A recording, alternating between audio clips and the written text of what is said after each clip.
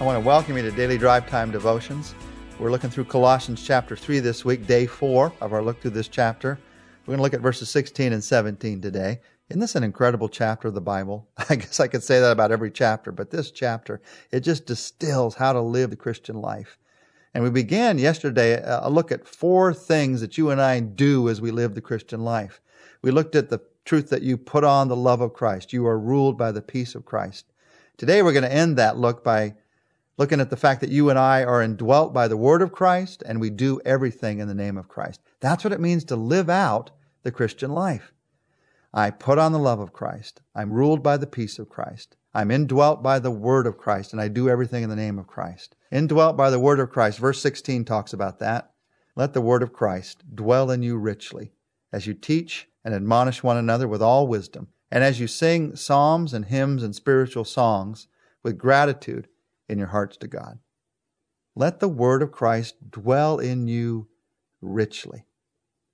Now, you and I get to know the Word of Christ. We put it into our hearts in one sense that we know it, that we understand it. We know the words of it as we do things like hear God's Word and read God's Word, study God's Word, memorize God's Word, meditate on God's Word. To hear it, you hear it in a sermon. To read it, you sit down and read the Bible for yourself. To study it, you go a little bit deeper and you try to maybe see what some of the words mean by looking it up online. You memorize God's Word. You put it into your heart that way. You meditate on it. Meditate means you think on it over and over and over again. The idea here is studying God's Word is you don't just study it like a tourist going through it once. You study it like an explorer. You want to get to know it like the back of your hand. And God's Word is something we need to know. But these verses say you not only need to know God's Word needs to dwell in you. Let the Word of God dwell in you, live in you richly, as you teach and admonish one another with all wisdom. God's Word dwells in us richly, not only as it affects our individual lives, personal lives, but as we share it with other people. As you teach, as you admonish, and as you sing with gratitude in your hearts to God. You see, when God's Word dwells in you, it affects what you say to other people. The word teach there means you're passing along what God has said to you. Here's what God has said. Here's my knowledge of what God has said and how it's affected my life. The word admonish means you encourage someone else to live that kind of a life. So it's not just, hey, here's what I read in the Bible, take it or leave it, it's up to you. Here's what I read in the Bible, and it's my life. I found that it changes everything about me. And the Bible says that's true for all of us. So I want to encourage you to live that same kind of life. Is there anything I can do to help? Is there any way that I can pray for you?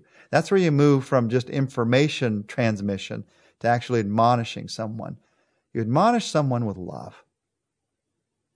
Do this with all wisdom, the Bible says, as you sing psalms and hymns and spiritual songs with gratitude in your hearts to God. God's Word dwells in you. These verses tell us that you have something worth saying, and you also have something worth singing. Now, to some of us, these are strange verses. We don't sing very well, and I'd include myself in that list.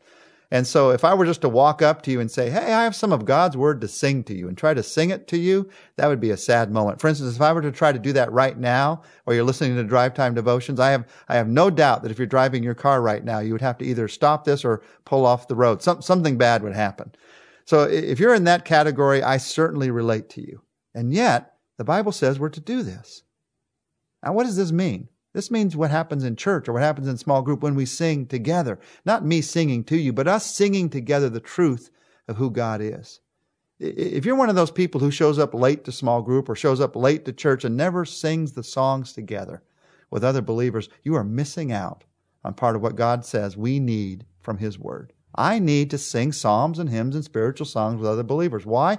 Because it lets God's Word dwell in my heart. It allows the truth of who God is to make a difference in my daily life. Now, I don't understand all the reasons why, but it impacts me at an emotional level that just hearing somebody talk about the Bible does not. That's why I need to do this. God's Word is not just a matter of knowledge, me having some facts. God's Word is a matter of heart and living it out. And that means it has to dwell deeply in me. And so we are indwelt by the Word of Christ. If I'm going to live out the Christian life, I need to put on the love of Christ, be ruled by the peace of Christ, be indwelt by the word of Christ. And then there's one final thing.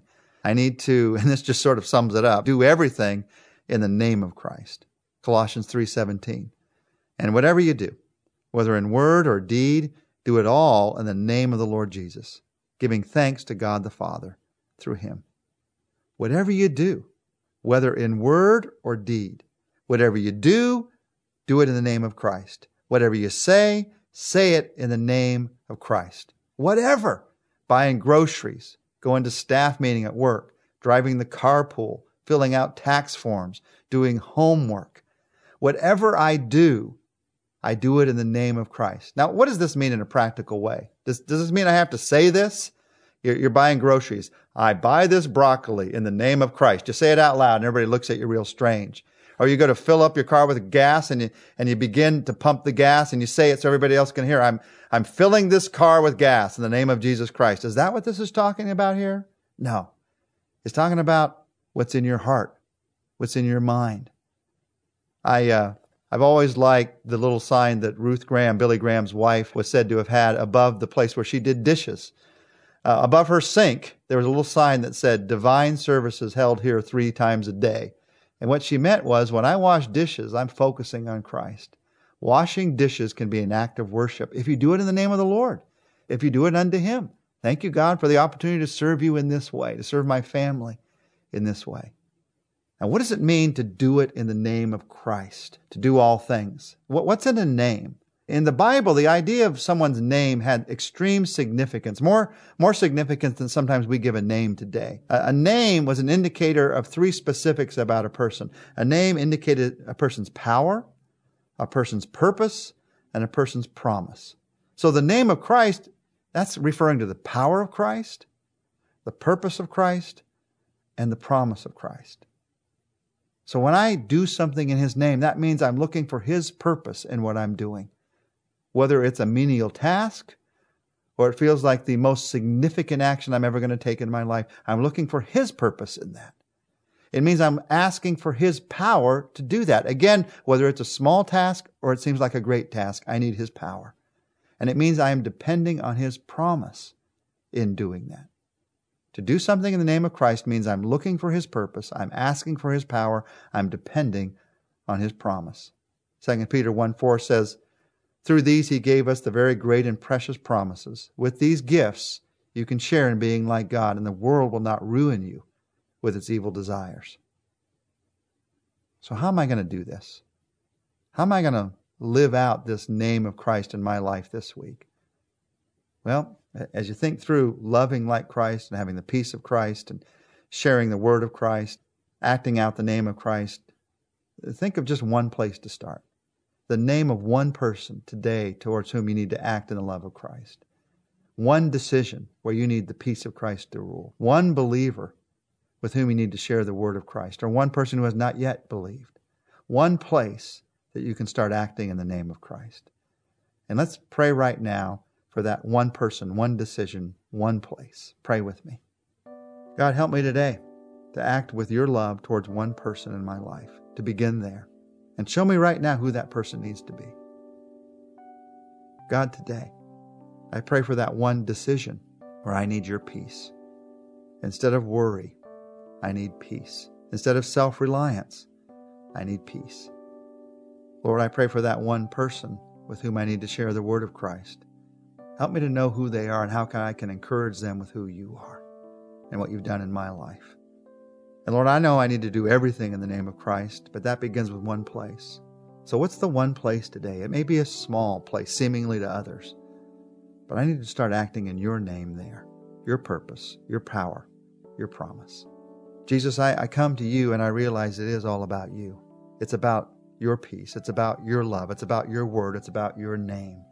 So instead of making this about me living your life, I make it in this moment, in my thoughts, in my mind, I recognize that it's about you and me having the privilege to live out the life that you have given me. Thank you, Jesus, for what you have given. In your name, amen. Well, join us tomorrow. We're going to end our look together at Colossians chapter 3.